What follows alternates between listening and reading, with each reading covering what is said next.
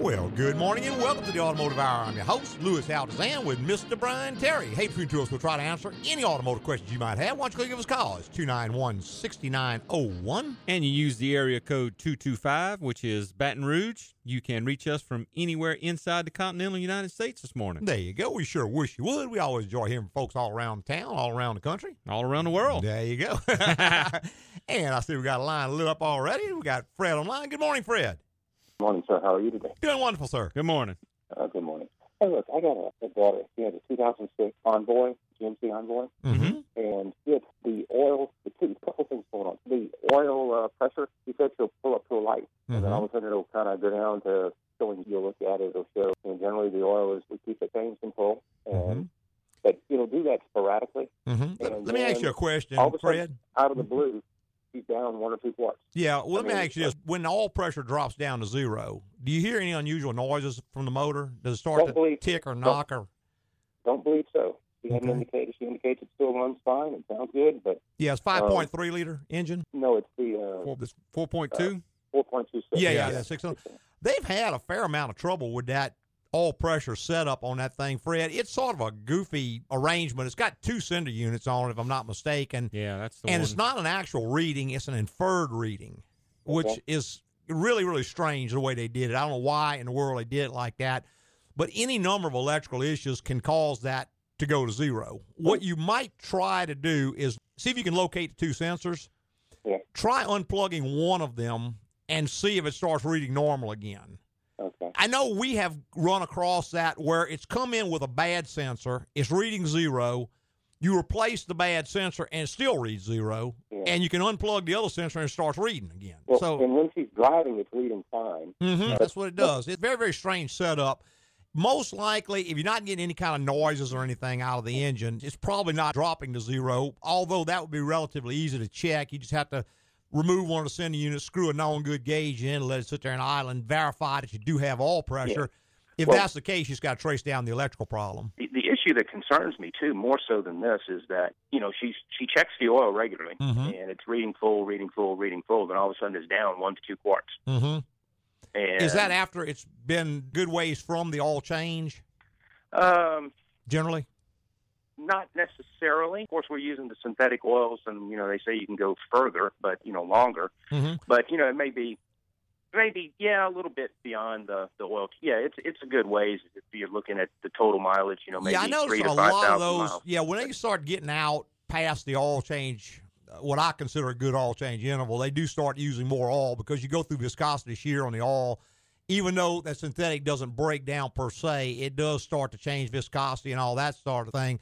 Most likely it's burning that oil unless there's a heck of a big leak somewhere, but that wouldn't hardly be intermittent. That would be pretty much all the time. This is like it goes fine, then all of a sudden, ding. There's nothing on the dipstick. Yeah, the only thing that would be relatively simple, you might try to locate the PCV system on the vehicle, pull the hose off at the valve, and see if it's got a bunch of oil inside the hose. It could be that the PC system is sucking the oil out for some reason. That's not very likely. More likely it's just burning oil. What I would try first, Fred, is go to a little bit less miles between your oil changes and see if that helps. Because when I've seen this occur, it's generally people are changing their oil every 6,000 to 10,000 miles, and when you get out past about 4 or 5 is when it starts to occur. I would probably go closer to maybe 3,000-mile oil changes. Again, depending on how she's operating the vehicle, what's her average trip on the vehicle? Probably normally it's a short trip because she lives near LSU and is a student at LSU. See, I hate those long oil change intervals. She mostly just walks or takes the bus. Well, see, if it doesn't get used enough and it's doing a lot of short trips, that's going to really make that a whole lot worse. And there's any number of factors, like a little bit of seepage at one of the head gaskets, maybe putting some glycol in the oil, which would make it use a lot more oil. There's lots of things like that. I think what I would do is recommend to her to start changing that all around every 3,000 miles, see if that problem takes up. Okay. Now, the PCV on this one, I went around it, and I guess then I did some reading.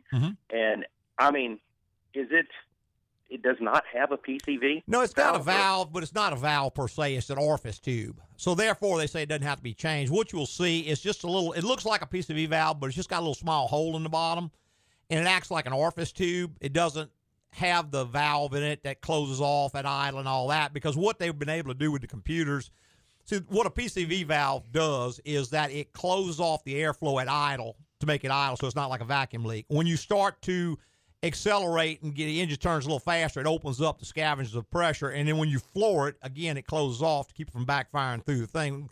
They just do that electronically now with fuel trim and all that. So what they have is an orifice tube, and all it does is sucks fumes out the motor. Okay, where is that on this particular engine? Where is it? I don't know. I'd have to look it up service data. I mean, we look at literally thousands of different engines, and there are different places on every one and every year and every make and blah, blah, blah, blah, blah. You just can't possibly know without looking it up. Different component. Yeah, they just it's going to have one on there somewhere. You'll find a hose of some sort. It'll go maybe most of the time they're in a valve cover somewhere. Okay. Somewhere in there. You just have to find it. Remove the hose. If that hose is full of oil, wet oil, then it's probably sucking all out. And I've never seen on that particular engine, but I know on the V8s, on the 5.3, they came out with a revised valve cover for that same problem. They put a baffle inside the valve cover because it was sucking all through the valve cover on the left side. Okay. And there's a revised valve cover on the 5.3s. I hadn't seen that on the 4.2s, but there could be something like that. But, again, if you pull that hose and there's no oil in the hose, just the normal grime that you'd expect to see, but no wet oil in there, that's probably not it. More likely, the oil's getting past the rings. It could be the rings are just getting old. Does it have a lot of miles on it? Yeah, it's got 170 plus. Yeah, so the rings are probably sticking some, and just when that oil starts going through viscosity shear, it starts getting past the rings. I mean, the cheap fix is going to be just to go to more frequent oil changes. I mean, that's costs almost nothing and has a pretty good chance of helping significantly, if not eliminating the problem. Yeah. I mean, the other fix is tear down the engine and rebuild it, and, of course, that's not practical. Well, we had a Trailblazer that started giving issues, and literally somebody had slapped an oil change sticker on it with the wrong numbers. They had dirty oil. I changed the oil, and it quit giving issues. You'd be amazed how often that does help. Just going to more frequent oil changes helps a lot. Yeah. Do you have time for a Corvette question? Or sure, go ahead. Okay, good. Got another one with a Corvette. The other day pulled into a parking spot, put it in the park, and the car started rolling. And then no matter what you do, it's an automatic, and it won't go into gear, won't let you start. The power and everything's there. You can push it, roll it. It's as if the transmission, probably the cable, linkage cable came through. Probably the end of the cable probably broke off at the transmission is the most common thing on it. Well, I got we went over there, and the short version of the story is damn near turned it over on its side to get under it. Saw the cable still hooked up at the transmission. Okay. I was able to click it, up and back and forth. If I remember right, it went like 4 clicks, which seemed to me to be a little bit more than what. Well, it just depends on where it stopped. Yeah. But he had been in drive, but going back and forth, I couldn't get it to where you could, it would indicate like it was neutral or parked. You could have started, and it still wouldn't start. Right. Okay? I'm not sure on that transmission if the switch is on the transmission or on the gear shifter. What year Corvette we talking about? It's a 2010.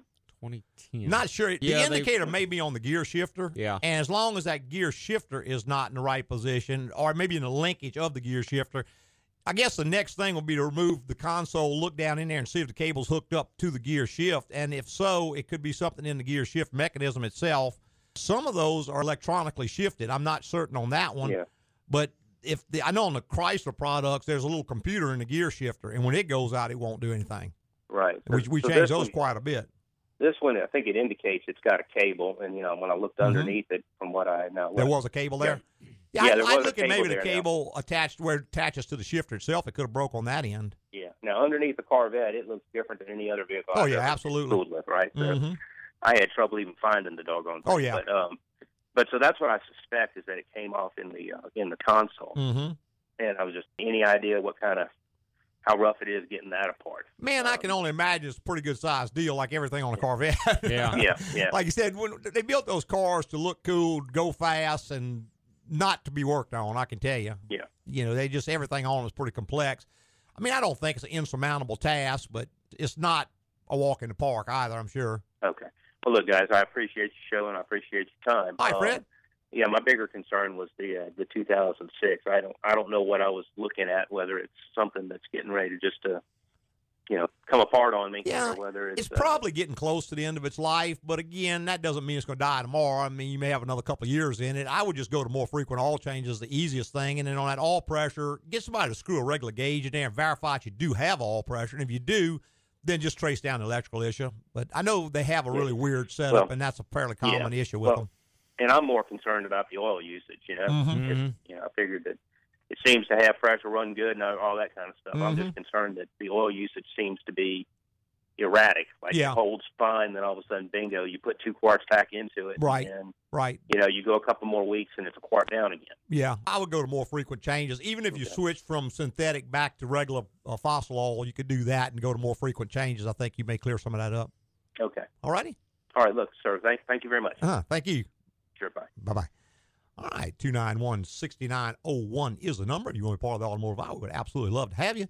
We're going to take a quick little break and be right back with more on the Automotive Hour.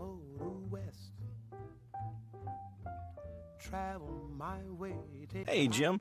Becky said you were in the office and... Whoa! What is up with all the charts and graphs, buddy? Oh, I'm using my system I've developed to keep up with the maintenance on my 3 cars. Is that an armillary sphere? Yes, it is. So, the oil gets changed every 3rd full moon. Brake pads divide the years Becky and I have been married by our oldest son's age. Timing belt is leap year, except when it's on the time... You know there's a better way, right?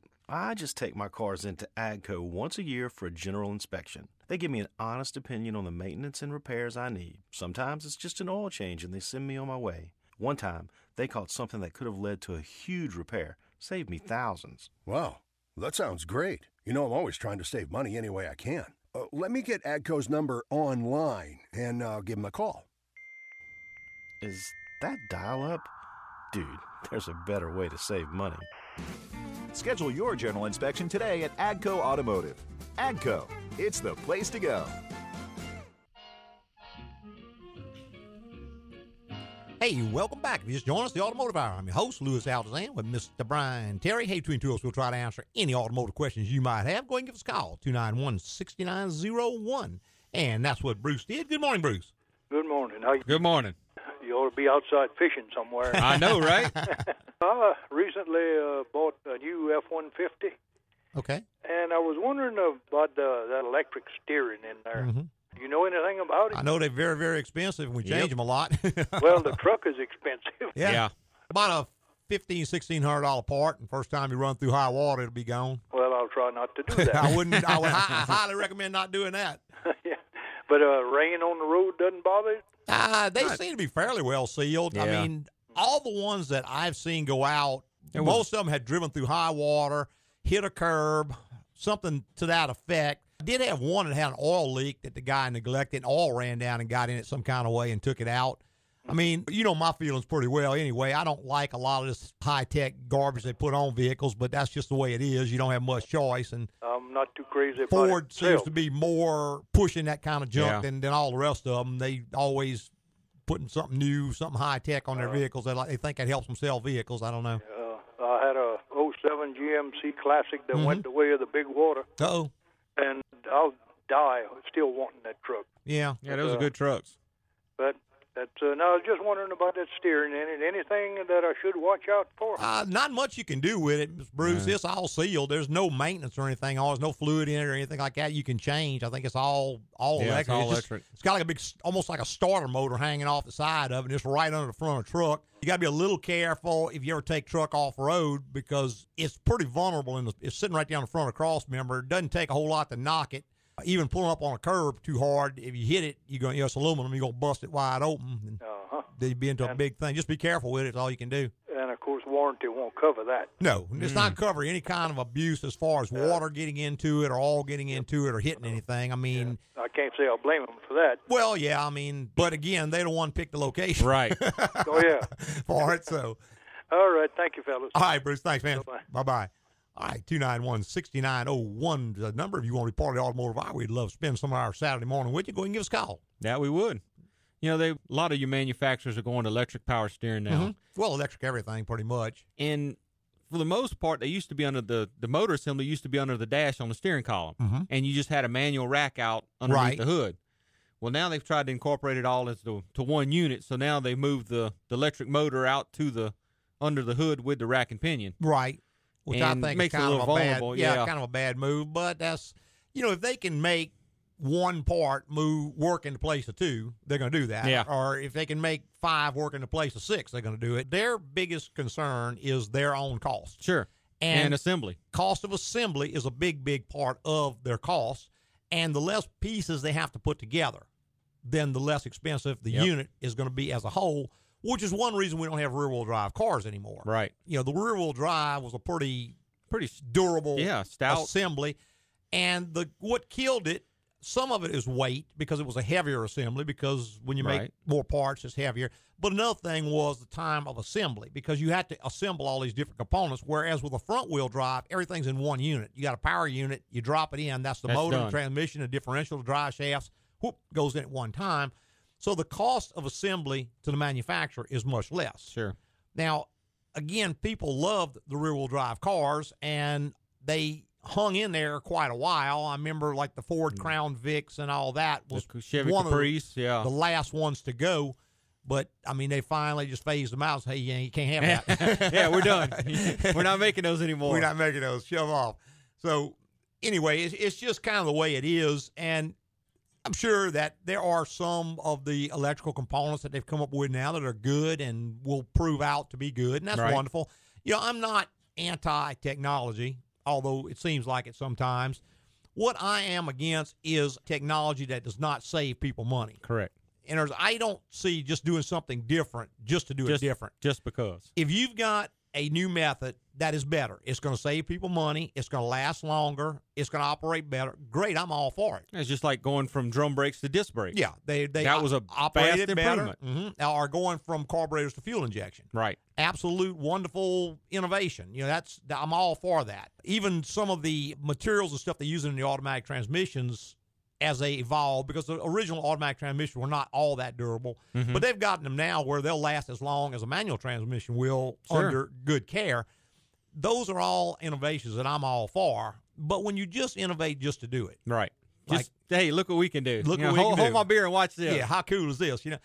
Well, and you see things like some of the vehicles will come in, they've got these variable rate shock absorbers with this, that, and the other, and the guy who drives the car is probably unaware it's even on there. Right. Because there's virtually no difference that he can feel in driving or riding or any of that, except that one day one of the shocks blows out and you tell him, hey, it's $2,000 for a shock absorber. And one. For one of them. And you can't change just one. You got to change 2. So it's going to be $4,000. $4,000 plus labor.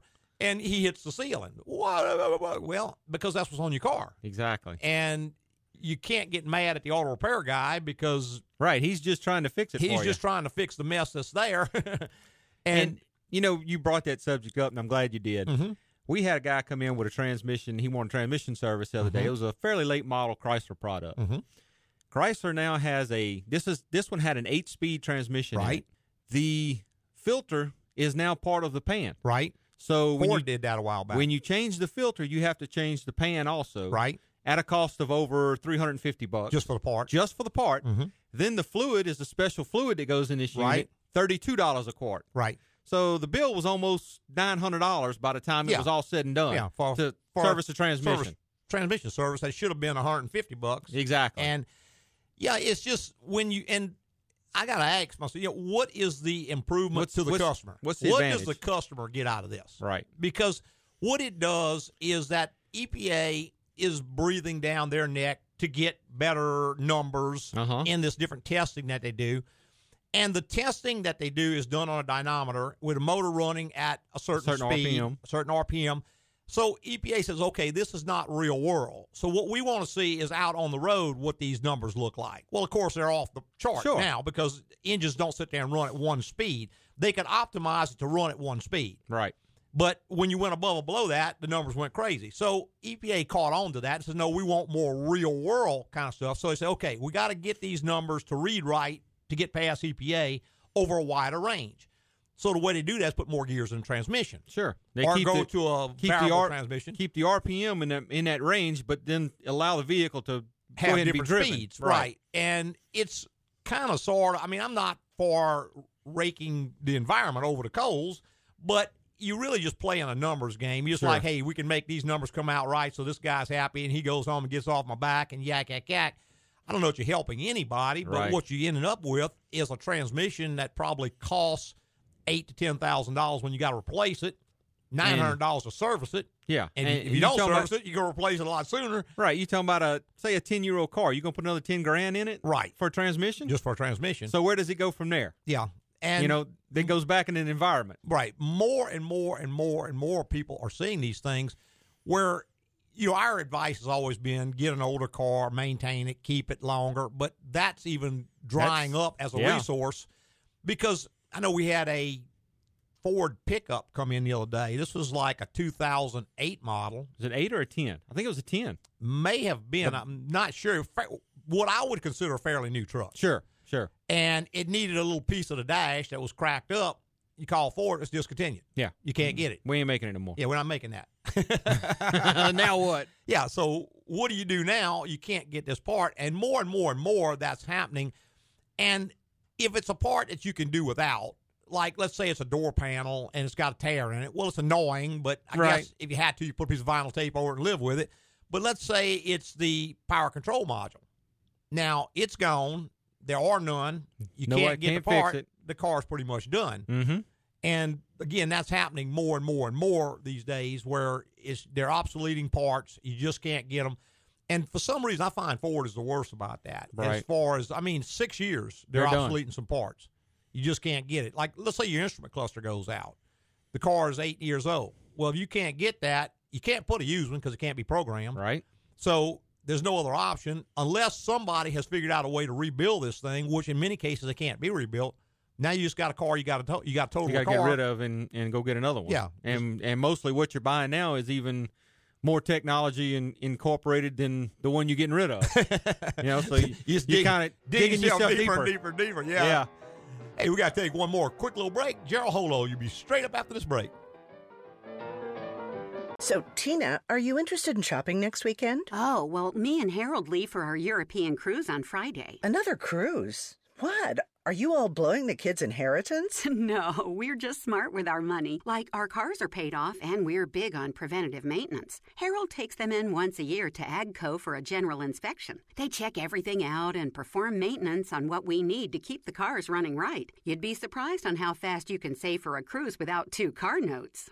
Wow, I never thought of that. I have time to do a little shopping this afternoon, though. I've got to get Harold a bathing suit. He keeps saying he wants one of those tiny Speedo suits because that's what everybody wears in Europe, and I cannot let that happen. Okay, now I have an image of Harold strutting around the pool in a Speedo.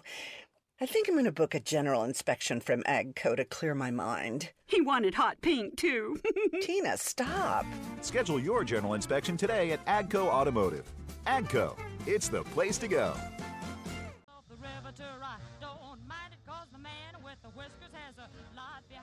Hey, welcome back to the Automotive Hour. I'm your host, Louis Altazan, with Mr. Brian Terry. 832 we'll try to answer any automotive questions you might have. We got Gerald's been patiently holding. Good morning, Gerald. Hi. If it's all right, I got 2 quick questions. You bet. I'll try to make them very brief. I bought recently a 2014 Honda CR-V from a dealer. It was certified, and it's about 200 miles away from where I live, but it is under warranty. But my question is, in the morning when you start it up, the brakes scrub almost like metal on metal, and then in just 2 or 3 minutes it goes away and never does it again. Yeah. Every morning. Most of the time on that, Gerald, in fact, almost every time I've seen that, it's going to be one of 2 things. Either they put aftermarket brake pads on it, and what's happening is that at night they absorb the moisture, because the humidity is so high here, and they get that moisture in them, which makes them grind like that the first several applications. They get hot enough, and they ball it out, and they go on from there. The only other thing I've seen do that is someone turned the rotors on, and they just got too rough of a finish on them. And that makes an almost metal-on-metal sound. And I don't know why it goes away when they heat up, but they just seem to. It's always worse when they're cold. In fact, all brake noise is generally worse when it's cold.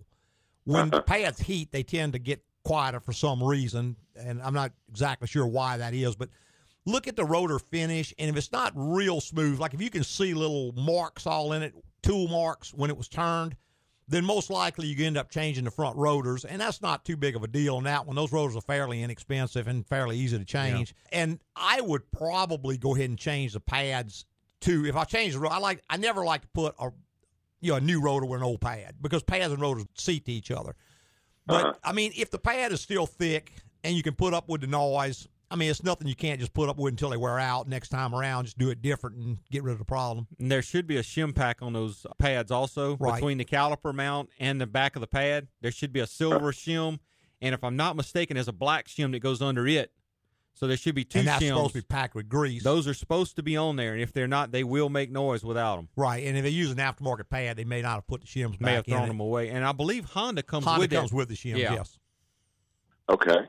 Well, my final question is, I also bought a 2012 Sienna with only 4,300 miles on it. And I know you big on changing fluids and stuff over time. What should I change on this thing just from the get-go? Well, in 2012, that's going to be at least 5 years old. Gerald, I would look at probably a complete swap out of all the fluids on it. I mean, I would certainly change the coolant. It's due at 5 years. I would look at changing transmission fluid, even though you got very low miles on it, because to get such low miles over that many years, it's probably not been driven a whole lot, which is really kind of tough on it. So I would definitely change the transmission. I'd change the coolant. The brake fluid? The brake fluid, if it hasn't been done. Because, see, brake fluid generally gets changed at each brake service. But most people would burn a set of brakes off by 5 years. And it's just this one hadn't been driven much, so that fluid's sitting there. It tends to get contaminated. That fluid gets water in it, and it starts to corrode the ABS unit and all that. So the only reason in the world you'd want to do all this is because it's way cheaper than not doing it. Yeah. You know, you can prevent problems that are going to cost you a whole lot of money down the road. For very little now. Yeah, very little now. I mean, you're going to spend several $100s changing all the fluids out on it, but you may save several $1,000s down the road by doing it. And do yourself a favor, use the Toyota coolant. Yeah. Whatever it, I think Toyota that's the brand, super, I think it's the super long in that life one. pink, and it'll be pre-mixed. Right. All right. Thank you very much. Yes, sir. You're welcome. Bye-bye. All right, 291-6901 is the number. If you want to be part of the Automotive Hour, we always love hearing from you. Why don't you give us a call? And, you know, we were talking about several different things with all the different callers and stuff. And this morning when I was coming in, got on the 12-mile bridge, of course, boom, parking lot. Traffic absolutely stopped. And I got to one point, and there's an 18-wheeler. They're trying to get off the road, and you can just smell the brakes are just burning on this thing. And it's probably an inexperienced driver in it. I don't know that, but I would assume, because most experienced drivers sort of know how to drive in stop-and-go traffic. Right. And what you got to remember is that when you are in stop-and-go traffic, if you kind of ride the brake like some people do, you keep your foot on the brake and let it just roll forward and then apply it to stop and then let up, but don't get off of it. Right. Those brakes generate a tremendous amount of heat. Even moving slowly like that. Moving slowly. That brake pad is in contact and it's holding together, and it's just generating more and more heat that it can't give off. When you're doing that, what you want to do is let the vehicle roll, take your foot off the brake, let it roll forward, and then completely stop. And I know when it's just inching forward, that's inconvenient, but you may just have to let the guy ahead of you get ahead a bit and then go ahead and roll forward and hit the brakes again. Right. Because when you're off the brakes, they're cooling off, and when you're sitting completely stopped, they're cooling off. But when you are rolling even slow, you're generating heat between those two components. And they will, like this guy found out the hard way, you can burn them up. Yeah. I know we had a fella come in, and he was pretty angry with the shop that had been doing the work on his car, which is sort of illogical to me. But what happened is they had done a brake service on his car about a year or so before, and he was bringing it to us because his brakes were making a lot of noise and they were shuddering. And when he brought it back to the original shop, they told him, well, no, these brakes have been overheated. You're going to need to replace this stuff. Well, he brings it to me, and I tell him the same thing. But he kind of accepted it from me for one reason or another, but he was mad at the other. I said, well, you can't be mad at the other shop. No, it's the way you're driving the vehicle. It is well, I don't know. I said, have you been in the hills? Well, yeah, we just got back from Tennessee not long ago. Man. I said, okay. And you're from Louisiana. You're not used to driving in the mountains. When you came down that mountain and you rode those brakes all the way down, you toasted them. I mean, I can see the rotors are blue. Yeah. The caliper boots were starting to melt. I mean, the thing had gotten so hot, it just basically burned the brakes up. You can always tell somebody that's inexperienced in the hills when you go up there. You can smell it. That's right. Or you can smell them burning. And stop-and-go traffic can be almost as bad. Almost. You know, with that constantly keeping your foot on the brake. So just kind of a little tip there might save you a whole bunch of money. Let's go back to our phone lines. We got David on the line. Good morning, David. Lewis, Yes. how's it going, buddy? Doing great, man. I am the guy that brought the Jeep in this week for the transmission service, and I just wanted to compliment your staff for being upfront and honest about the pricing on it, because, all I said is I wanted a transmission service. Right. 99 out of 100 stops would have done it and hit me with a bill for $900. Yeah, no, I wasn't going to do that to you, man. I started looking that stuff up, and I thought, man, this is getting ridiculous. And I questioned Elizabeth 2 or 3 times. I said, you sure you got the right price? She says, I am positive. I called Chrysler. Yeah. So, yeah, it was almost a $900 bill by the time it was to be serviced. Crazy. Yeah, so I guess my question, guys, is given that it's that expensive, every 30,000 miles just wouldn't make sense. No. But what do you think, maybe 60, 70,000 miles? Yeah, I mean, the book says 60. It'll say 60? I Okay. pulled, if you look in the back of your service manual in your Jeep, it says under severe service, and they listed out some applications, but they wanted it 60 months or 60,000 miles. Right. I mean, Okay. the only reason, David, to do the service on it is like everything else we talk about. It's less expensive than not doing it. Right. Even at $900, it's less than that $6,000, $8,000 transmission if it goes out. I would probably go out to, like Brian said, 60,000 miles. You're not doing any towing with it or anything? I tow a little boat a few times a year, but it's not real heavy, and I Yeah. don't go very far. But it is towing. Yeah. Yeah. If it's towing and stuff, and plus Baton Rouge it's a very hot area. It's a lot of stop and go traffic. I probably wouldn't go much more than 60 on it. Okay. I mean, I the only did a little other thing you could do to contain that cost some is you could change just the fluid in it maybe a little more often and stretch the filter out longer. Because if you're changing the fluid more often, the filter wouldn't necessarily last longer because you're dropping the contaminants out of it. You could go to maybe change the fluid in it every 30,000 and change the filter maybe every 90,000 or something. Okay. Might save some money. And 2, someone may come out with an aftermarket filter that'll replace that whole assembly, or Chrysler may even revisit it and drop the price on it. Who knows? To get enough complaints. That would be good. I did a little research. It's supposedly a ZF transmission out of Germany. Right. Uh-huh. I've heard that those are actually pretty well made. They're not like the old Ford transmission they threw in the Explorers. So I'm hoping that maybe, it's a little more rugged than what I might be using. It could be. They use a lot of ZFs in a lot of different vehicles, and sometimes they're good, sometimes not so much. Just depends. BMW had a lot of trouble with some of them a while back, but that doesn't mean this one's going to have trouble. Yeah. It's too new to really have a track history, so it's just one of those things you got to kind of wait and see. But again, 8-speed, I mean, it's shifting at least twice as much as a 4-speed. So more stuff's moving around in there, more stuff generating debris and what have you. But I mean, it's just life we got these days. I mean, ain't a whole lot you can do about it. Exactly. Well, I appreciate it, guys. All right, man. Oh, you're welcome. Thanks, Dave. All right, 291-6901 is the number. And go back to our phone lines. We've got Don online. Good morning, Don. Good morning. How you doing, guys? Doing great, man. Good morning. Good. I have a 2014 Honda CR-V. And about 30,000 miles on it, 32,000, and it's developed a shuddering when it's shifting. It seems like when I turn a corner, it doesn't want to downshift. So I brought it back to the dealership. They changed the fluid, and they reprogrammed it, but it has started doing it again. So you have any experience with that? How long has it been since they did that, Don? Maybe 6 months. Okay, so it didn't stay fixed very long. Most likely what you're talking about is that the shutter's probably a torque converter shutter, and the fluid can cause that.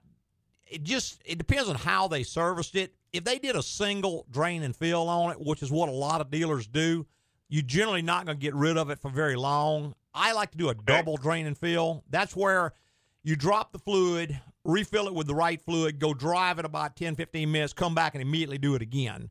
Because what happens, that's got a filter built inside the transmission that you can't get to without taking transmission out, taking it apart. But when you turn the key off and kill the engine, the fluid runs backwards through the filter, which tends to wash it out. Now, second you crank it up, it sucks it right back into the filter again, obviously. But what we find is that if I put clean fluid in it, go drive it, let it suck up whatever debris is in there, because that clean fluid's got more detergent, it's going to pick more of it up. When I cut it off immediately and drain it again, I can get more of the fluid out. I would try a good double drain and fill on it first. Okay. Now, if that doesn't do it, it could be the torque converter's just got a problem, and it's just going to keep recurring. If you're out of warranty now, it's going to be you just got to make a decision how far you want to go. If you're still under warranty of any kind, I would kind of hold their feet to the fire on it and make them address it. Yeah, no, I'm out of warranty, and so actually when I brought it in the first time, it was like a month out of warranty. Mm-hmm. So I guess I need to solve for it and bring it to you guys or someone that can do that double drain. Do and a fill. good double drain and fill on it, and I got to say that fixes an awful lot of them, Don. I haven't had a lot of repeat problems. Now, they do make a stuff called a friction modifier. I'm not real big on additives of any kind, but sometimes if the shutter's still there, you can add just a little bit of that, and what it does the same thing the Honda Fluid does, just does a little bit more of it.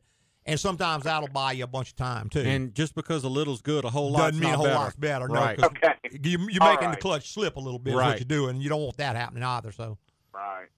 All right, guys. Well, thanks a lot. I appreciate it. All right, thanks, man. Bye-bye. All right, 291-6901 is the number. If you want to be part of the automotive hour, we'd love to have you.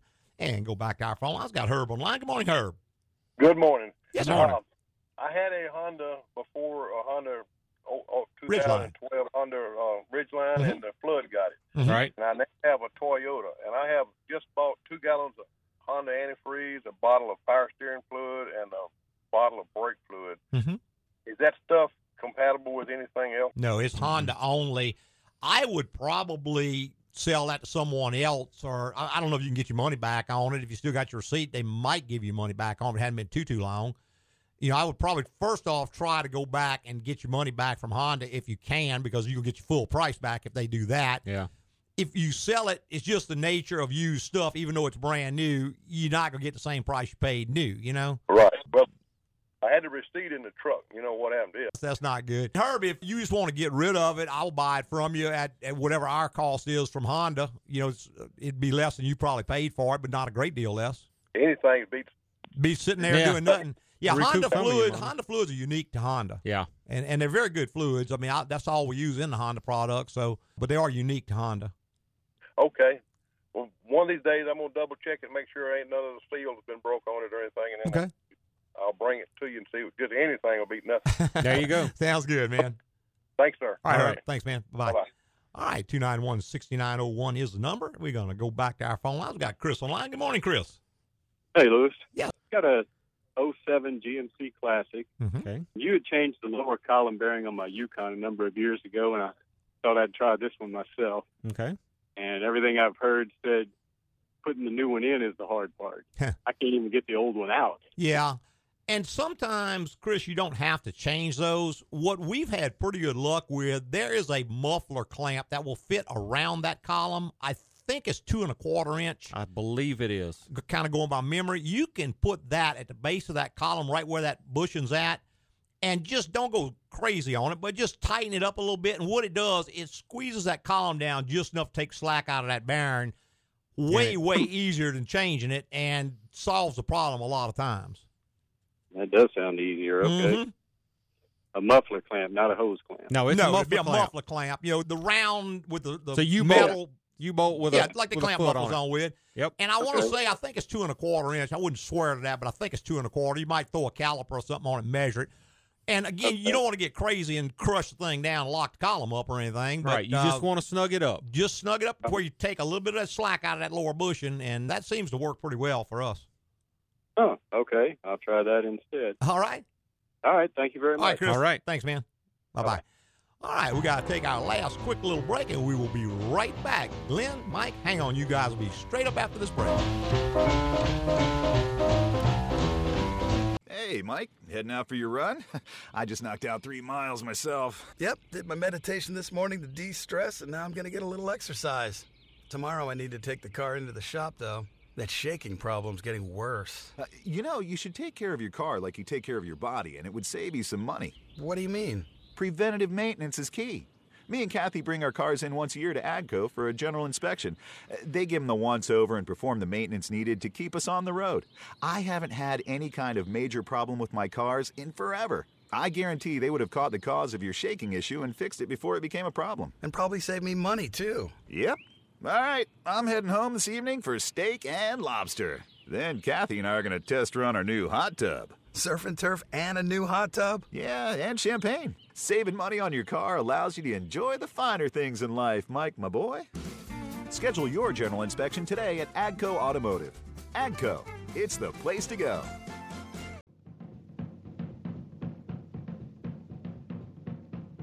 Hey, welcome back to the final segment of the Automotive Hour. I'm your host, Louis Altazan, president of AGCO Automotive. Got our lead tech, Mr. Brian Terry, right here by my side. Hey, between two of us, we'll try to answer any automotive questions you might have. We've got all our lines lit up. We'll see if we can catch as many of these as possible. And let's see, we've got Mike's been holding the longest. Good morning, Mike. Good morning, gentlemen. Good morning. Good morning. Hey, quick question here. I have a 2003 F-150 with a 4.2 in it. Got about 85,000 miles. I bought it used about 20,000 miles ago. And I'm having a constant issue where the tailpipe is building up. It looks like to me an abnormal amount of soot on the outside inch, maybe around the outside, and then also on the inside. I'm just wondering what you think might cause that. Mike, probably you're not really driving it very much at all. I mean, the miles relative to the years, just not getting driven a whole lot. The way that clears up, I mean, unless it's burning a whole lot of oil, which you didn't mention, which I doubt that's it, or burning a whole lot of extra fuel, which you didn't mention, so I'm kind of doubting that. I would say probably it's just not getting driven long enough on long enough trips to really get hot that far back on the pipe. You know, the heat comes out of the engine and it starts to diminish as soon as it goes down the pipe, and the further out it goes, the less it does. So it tends to be pretty clean. If you took that pipe off right ahead, it'd probably be pretty clean inside because the heat's burned up whatever soot and stuff is in there. But you get all the way out to the end of that tailpipe, and again, unless you drive it 70 miles an hour for 4 or 5 hours, you know, once a week or so, you're probably going to have some of that build up. I mean, if it's not burning a lot of excessive fuel or a lot of excessive oil or anything like that, I really wouldn't be too concerned with it. You might try taking a couple long trips and just see if it doesn't clear it up. That's good. That makes sense. It is used mostly for short trips. So that answers my question. Thank you. And real quick, guys, I'm thinking about buying a new used car, and I'm trying to think of what to stay away from the most. These are the things I'm concerned about. Direct fuel injection, the CVT, turbo, 6-plus speed, and the push-button start. These are all new technologies. Which one would you stay away from the most? Which is the most problematic? Well, any one of those is potentially problematic, but again, it's like everything else. You're not going to find a car that doesn't have that on it. Yeah, it's hard to find anything without all that. And the answer, I think, is just to maintain the car the best you possibly can, even proactively. If you look at the recommendation schedule that comes from the manufacturer, that's predicated on selling you another car, more so than it is length of life of the car. So I would get a trusted professional to advise me, and I would probably proactively maintain whatever vehicle you might buy. Obviously, the less of that stuff you can get, the better, and you just have to hunt around and see what you can find. But it's going to be difficult to find a newer vehicle that doesn't have a lot, if not all that on it. If you got a turbocharger, then that is a very heavy oil usage type device, so it's imperative not to go to those extended oil changes with that and to use a synthetic oil. I mean, the same thing on all of that. The CVT, a lot of the problems can be negated by changing the fluid in it, more so than what they recommend by the manufacturer. You know, it's just technologies that are extremely expensive to replace when they break, and that generally is going to drive a person back to a new car, and it's what drives a person to a new car faster than a big repair bill. You know, and the manufacturers know that. And, I mean, they don't want you to be unhappy. They want you to get maybe 100,000 miles out of it, but after that, hey, they really want you to buy another car. And so that's just the way they're building them. There's not much we can do about it other than try to maintain it the best we can. Good advice as always, guys. I love the show. Thank you. All right, Mike. Thanks for calling, man. Bye-bye. All right, 291-6901. We're going to try to catch one more call. We've got Glenn on the line. Good morning, Glenn. Yes, sir. I was wondering, does Toyota require that you use Toyota antifreeze in them? It doesn't require it, but I can't think of any reason in the world not to. I mean, it's a good product. It's reasonably priced. It does a good job. It's already mixed. If it's a late model, it's going to be pre-mixed, so that saves you the trouble of having to mix it, and you know you got distilled water in it. But, no, they do not require that. It's just that if you do change to a different coolant that does not have the right ingredients, you may end up with problems. And, frankly, it's going to occur out of warranty, so they're not too worried about it anyway. But, you know, your heater core goes out because you had some kind of a high phosphate coolant or silicate type coolant, or the water pump goes out. It's not going to go out while it's under warranty, so it's really not going to be an issue to them. It's just, hey, that was your choice, and now you got to live with it type thing, you know. But I don't see any reason in the world not to use the Toyota product. We buy it by the case from Toyota, and I don't make squat on it. I mean, I could buy other coolant a whole lot cheaper. But I know that's the right thing to do, so that's what we do in every car we service. Okay, well, that answers that question. One more. What do you consider the proper pressure in a tire? Well, it depends on what kind of tire you're talking about, Glenn. I've got an article on my website that goes into that in depth, and you might just go to my website and just type in tire pressure, and it'll tell you all the different criteria and stuff. As a basic rule, if it's on a car or something, and the number starts with a P, like a P165, 85, then what I like to do is start out about 10% under the maximum listed on the sidewall. Now, that may ride a little rough, and it may make the tire pressure light come on some vehicles. But you can't ever go below the number on the door tag. That's the minimum. 10% under the maximum is the maximum. I like more air because the tire lasts longer. And that's how I look at it from a standpoint of overall cost. My tires last longer. I don't care if it rides a little rougher. The number on the door is generally the minimum it takes to support the weight of the car safely. So they give you a minimum because they want the car to ride smoother. The truth is probably somewhere in between. And again, a lot of the newer TPMS sensors are calibrated not only for a low pressure, but for a high and a low. And if you put more air than what they call for, the light will kick on. So on those, you're just more or less stuck. But I like to start out somewhere around 10% under that maximum. And the reason being, when the tire heats up, it's going to go up about 10%. You don't ever want to exceed the maximum. But that'll generally give you better tire life, albeit at the cost of a little bit rougher ride. So if you put that in there and it feels like it rides rough, come down a little bit and watch your tires. But go to the website, search that article. It gives you a lot more information on it. That address is AGCO Auto, AGCO Auto. Right. Okay, that sounds good to me. All right. Thank you very much. Thank you. You're welcome. Bye-bye. All right. I see we have squandered another perfectly good hour. That's it. Another hour gone. That's right. We need to start kind of winding on up, getting ready to get out of here. Had a lot of good calls today. A lot of great calls. Yeah. A couple things I wanted to get into. We didn't get a chance, but we'll just roll those over next week. There you go. So if you want we'll be here live and in person at 10 o'clock next Saturday morning. Right. If you want to know what they are, you just got to listen next week. Hey, you tell everybody how much you appreciate them listening this morning and every Saturday morning on the Automotive Hour. I'd like to thank all our podcasters for listening this week and every week. Tell your friends, get some more people listening. There you go. Go to a written review if you can and fill out that review for us. That's right. That'll move us up in the rankings so more people can listen, and that way we can keep on doing the show. That's it. Hey, preceding was opinion based on our experience in the automotive industry. Have a great weekend.